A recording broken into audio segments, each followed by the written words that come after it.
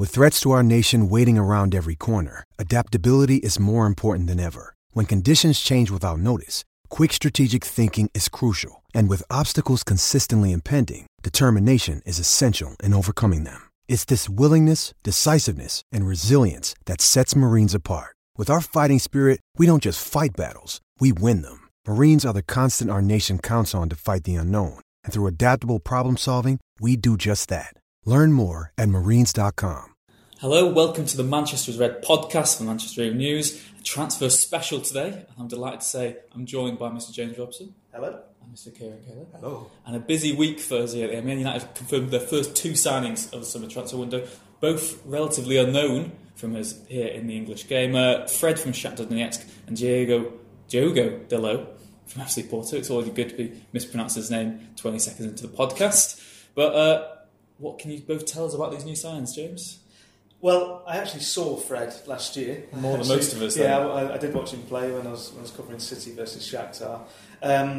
From what I can see of him, he's typically Brazilian in the sense that he's got brilliant close control. You know, he's a good footballer, even though he's a holding midfielder who essentially, I suppose United will be hoping is winning the ball a lot. He's actually a really good user of the ball as well. He's very offensive minded, and that's something United missed, I think, last season with Michael Carrick being out for so long, because although Michael Carrick's a holding midfielder, he passes the ball forward, and that sounds simple, but so many midfielders don't pass the ball forward, you know, they'll knock it off to the side, particularly in that position. And Carrick was always looking for that forward pass. Centre forwards loved playing with him because they always knew that he'd be looking for them straight away.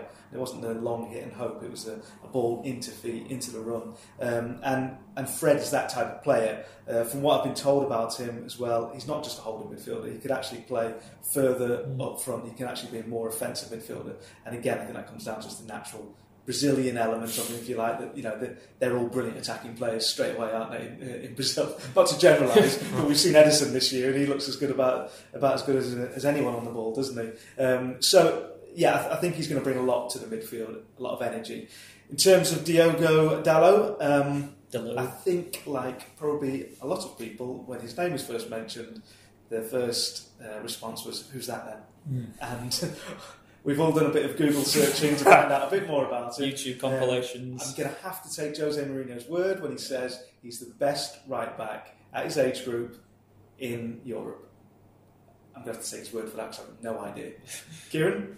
Yeah, so no, Liverpool fans are getting annoyed because Alexander Arnold's getting bashed inadvertently by that. But yeah, I think it's similar. It's so rare nowadays where you find a player who you've never really heard of, because everyone's so clued up, inverted commas, with FIFA, Football Manager and YouTube. So it's been quite refreshing that had a complete wildcard come in there, and I think it's quite exciting in a way because you look at what 90 million buys you now, and that's the reality. It is an unknown, but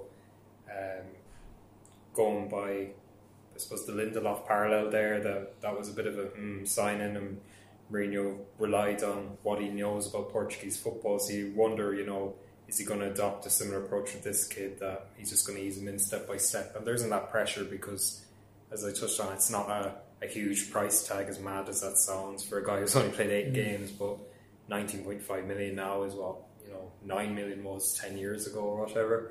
And with Valencia being the undisputed right back, he's probably going to be named captain officially. He can really have a season just to get used to new methods, new culture, and a new manager. And I think already you can see his mentality kind of fits that Mourinho profile, that he's already talking about working really hard and giving his best for the team and essentially kind of leaving blood on the pitch. So for a millennial, he seems quite old school, and I think that'll be really interesting to see how he gets on there. But his English just blew me away. Just that interview he did when he was unveiled, and I think already you're feeling, because his sister lives in London, he's got the ingredients to settle in really quickly. And you could think, at the end of September the first Carabao Cup games are, that he could get his first game maybe there, and obviously it's the tour, he'll be fit for that. And I know Valencia is also going to be there because Ecuador didn't qualify for the World Cup, but that's obviously a big chance for him to shine. Yeah. I think the interesting part of this signing is for Mourinho haters, it's a very un-Mourinho signing, isn't it? Because he's a young guy who, even if Mourinho sees out his contract, he's not going to see anywhere near the best of him. No. Even if he comes straight into the team, you're not going to see anywhere near the best of him in the next 3 years, are you, for someone that age? So it is a sign of Mourinho thinking to the future. Maybe he will be the only young signing he makes, and the rest of them are going to be 29 and 30. We can discuss that a bit later. I think if you wanted to have any concerns, you wouldn't want, but if you had any concerns, the last time I think I can remember United signing someone who you thought, I've no idea who that is, I've literally never heard of him, was probably Bebe. And we saw how that turned out. And also, of course, United thought they'd signed the best left back for his age group in Europe. Yeah, I was going to come on to that.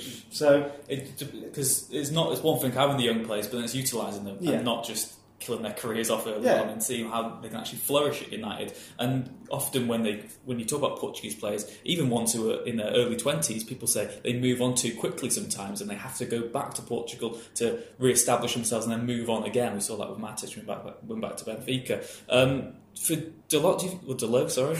This is meant to be Dalot down, isn't it? That's how I'm remembering it. Do you think Dalot has maybe moved on too early in his career? Do you think it's too much too soon? Or it's hard to say with that, isn't it? What I would say is United as a place is a wonderful place for young players to play. I know Mourinho gets stick for apparently not giving youth a chance. Well, I don't think that's true. I think there's a stat that actually no other United player played more last season than Marcus Rashford. Of course, McTominay came in, and it's about having the actual quality of young players because the reserves have been stagnated and the under-18s are just too young for him to actually use now. So I think it's talent as well. He isn't being loaned back to Porto United or taken him straight away, which would suggest he will get. I think Darren played maybe 18 or 19 games last season. If he played that much and gets used to a new culture and train with these big players, I know Porto is a huge club, but it's another level up for him. Obviously, I think it's a win-win for him. There is really no pressure on him. Yes. And he'll get games because United are desperate to rest Valencia. His fitness levels are incredible, but he's now in his 30s. I think he wasn't at his best last season. I still think he had a good season. There aren't too many better right backs, but nowadays, and also the way that United play, I think the way that they want to play going forward is for those wing backs to be so crucial to it. Because you look at, they can't get the wingers right, can they? So you think really that a lot of the offensive stuff's going to come from those wing backs. You need energy there, don't you? And he's just going to have young legs. There's going to be loads of energy. But also, if you're able to rest someone like Valencia, you get more out of him when he plays. Yeah. Same in terms of Dalot. That's why he might have a good chance at pre-season. Because even though Valencia will be available for pre-season, it doesn't necessarily mean you want to play him. And he's sort of nothing games straight away. You want to bed him in and give him as much of a chance when it really matters. And of course, we've talked a lot about Dalot, but supporters will be getting excited to see Fred at the World Cup, but probably won't actually be playing many minutes for Brazil, will they, James? From what I was told... Who told you? I can't say that. The anticipation in Brazil is that he has no chance of starting any games, or at least the games that they can. Let's say if they're already qualified by the time it gets to the last group game, then maybe. I think he's a long way back in the pecking order there. And when you look at the Brazil midfield, I suppose it's understandable. I don't know that it's ever understandable when Manchester United's £50 million signing, starting midfielder, doesn't start for his country. You kind of wonder what's going on there. But Leroy Sané is not even going to the World Cup, is he? And we all know how good he is. So, it's about having a team, a system. They've got Casemiro, Fernandinho, Paulinho. It's a good midfield, isn't it? Yeah. You never know. Maybe he'll come on and with World Cups, there's always a surprise, isn't there? Maybe he'll end up being their surprise. I remember it was similar in 2010. I think when United had just bought Chicharito Hernandez, he didn't really feature that. He didn't start the games for Mexico. He came on. He did have a good World Cup in the end, but he sort of bed himself in. I remember watching the first couple of games, and he didn't. He played 10 minutes in the opener against South Africa, and you're wondering, well, if this new signing can't actually play for Mexico in the biggest game they've got, you are concerned. But he turned out all right. He stayed on the bench as well. Yeah, he turned out. I remember Toto Scalacci in 1990 didn't start either. 1990, when was that? That was -4. Good time. It was about 28 years ago. But they started with Vialli and Ravanelli, and was it Ravanelli? No, it was Vialli and someone. Anyway, Baggio would be, wouldn't it? Yeah, and Scalacci ended up being the star of that World Cup. Yeah, it's impossible to talk about Fred without mentioning Fabinho. Liverpool signed him last week. There's been a lot of social media sort of debate about who's got the better deal. Kieran, who do you think, mate? I mean, it's difficult for you to say. It's a lot of pressure, but do you think United are wise to go for Fred? Yeah, I think they were never interested. They make that clear. But from January, Mourinho publicly was talking about getting Carrick's successor. So I think this signing it's proved the most straightforward, but it was probably the most important of the summer. That you haven't got a saga really. It was a pretty straightforward signing, and I think they would have done obviously their homework. And for whatever reason, they never really sniffed around Fabinho. And I know Liverpool fans are hailing that as a coup because it was tied up so quickly, but I think they are different players, and it's similar with you've had Lukaku, Morata, and all that nonsense that inevitably these guys get compared. But I think everyone can just accept they're good players in their own right. I think both clubs will ultimately do well out of it. You talk about Fred and Dalot on the pitch. It's going to come back to you again, Kieran. There's also a signing on its way off the pitch. Rapetti, the Sampdoria coach, he's worked with Mourinho before, part of that Inter side that won the treble. What can United fans expect from him? How close is that deal? What's the latest on that? Yeah, so he was in England 2 weeks ago, and the contract was sealed there, so he'll be on the pre-season tour. And I think it's easy to forget with all the signings going on that in the backroom side of things, this has been the biggest reshuffle Mourinho's had probably in his career, that you're having 3 new voices coming in at once. So you've Carrick, who I know unofficially was working as a coach, you've Kieran McKenna, and then Rapetti. So at times United desperately lacked ideas towards the end of last season, and I know it's ironic that if Rui hadn't departed, probably would have only seen Carrick come into the fold, but now is a brilliant chance to freshen it up, and each of them will bring something different. I think with Rapetti, he's more on the fitness side of things. Carrick, you'll see probably doing a bit more of the work Free did with the players in terms of that kind of good cop to bad cop kind of a thing, and helping the midfield obviously. And McKenna, I think, will be key to that style of play which got so stagnant, of course. So I think they all have a huge role to play, and I would say that if it's all well and good signing 4 players and spending 160 million, but if you're going to use that same setup that dogged United for most of last season, I just don't think there's any point to a degree. So at least you have some fresh voices in there, and you would like to think Mourinho, even if he opens his ear just a little bit, they could really add something to that setup. You hope he does listen to him, because otherwise it's pointless, isn't it? Really, Fergie's big thing was that he constantly refreshed his backroom team, and that's why he always managed to stay relevant. Throughout the years, things changed at United. The formation, the system changed massively from the early days to at the very end. And I think a big criticism of Mourinho lately has kind of been just this idea: is he yesterday's man? Now, I don't think he is yesterday's man, because he very recently won the Premier League. So I don't think he's yesterday's man at all. But it does feel there is this sense, isn't there, that Guardiola and Pochettino and Klopp, coaches. Exactly, it's this new way. It's all free flowing attacking football. Doesn't win anything unless you're Guardiola. There's a feeling that Mourinho's set in the past and you'll never be able to win playing his football. Well, United already have won more than they've won the same as City in the past couple of years, and they've won more than Liverpool and Tottenham combined, haven't they? But you do think maybe we need to see something a little bit different. I don't know that United fans will accept this much longer. That this season, I think losing the FA Cup final was a really big deal. I think if you'd have won the FA Cup final, you can still say we're moving forward. Progress. And they did move forward. The second place is definitely progression, but it doesn't feel like it when you're that many points behind City and you play the football you played and City played the football they played and Liverpool are playing out they're playing. It doesn't feel like it.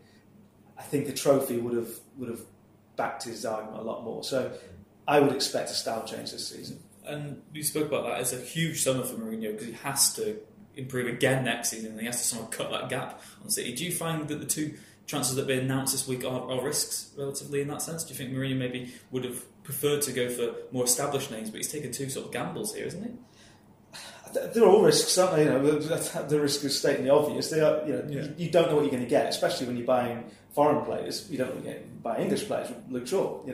But it's obviously a gamble. That, you know, how many times have United actually signed established players and they've been successes? Van Persie's about. Van Persie's like probably the last one major established player who came in and hit the ground running just like that. It doesn't generally happen, does it? You know, a lot of the time we've seen with Falcao and Di Maria and Schweinsteiger. You know, that list goes on. So Sanchez.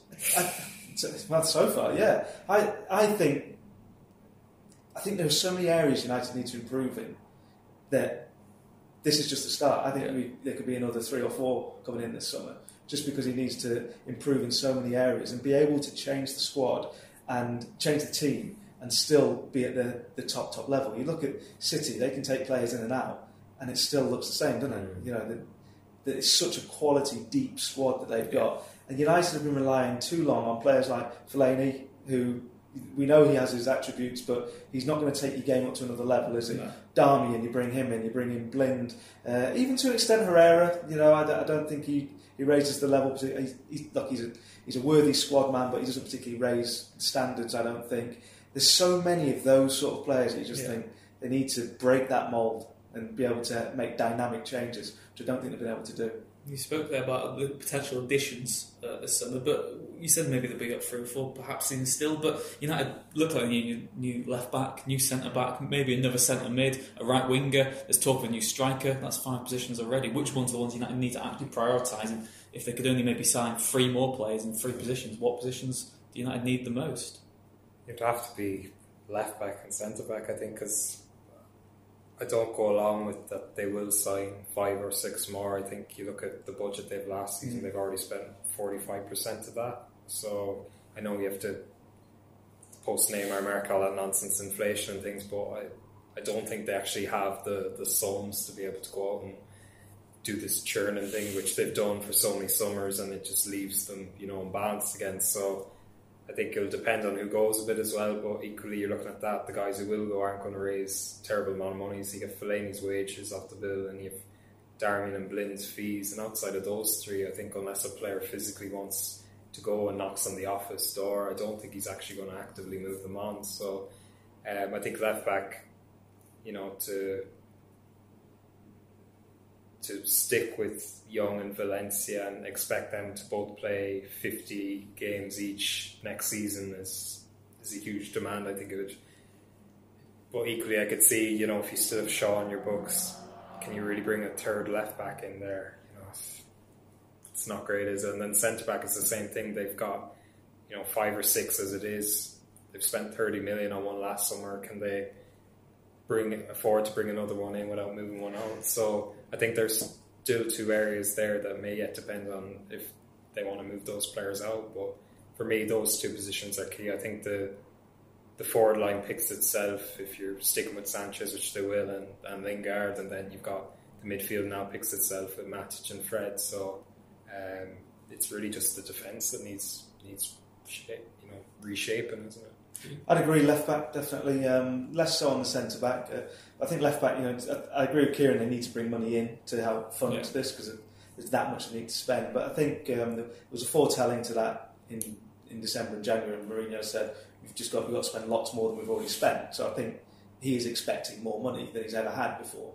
I think if you look at Blind and Shaw could get you around the best part of 40 million probably if you're selling them on. That's a decent sum of money. Darmian, I don't know, 10 plus, 15. 10 to 15. You know, we're talking decent figures here when they all come in for players who aren't actually offering that much to the squad, let's be honest. So you get 3 players out there who've barely played and you're getting some decent money in. From what I'm told, the centre-back, it's not a priority, but it will depend how much money they've got left after they buy all in the other positions they need. So the Alderweireld stuff, I don't think is as close as we've been led to believe. So I go for a left back. I don't think they're desperate for a centre back. I think they need to make. Well, Smalling and Jones actually did really well last year. Yeah. You know, they're not everyone's taste, but they actually did well. And I think you can Newcastle. yeah, there was that. I think you would expect a lot more from Bailly. You'd expect a lot more from Lindelof. You spent a lot of money on those 2 players. So I don't think that's such a desperate area. I think he definitely wants another central midfielder. And for me, he needs desperately a right winger. the attack just does not work. The players he's got lopsided. don't work. And it's a shame, but for whatever reason, he can't make them work. And the FA Cup final was a classic example, wasn't it? It was pretty awful up front, wasn't it, really, to be honest? And he just can't get that balance right. And if he's got Sanchez and he's insisting on playing him on the left, then I think Martial's got to go, really, because I don't see when he's going to play.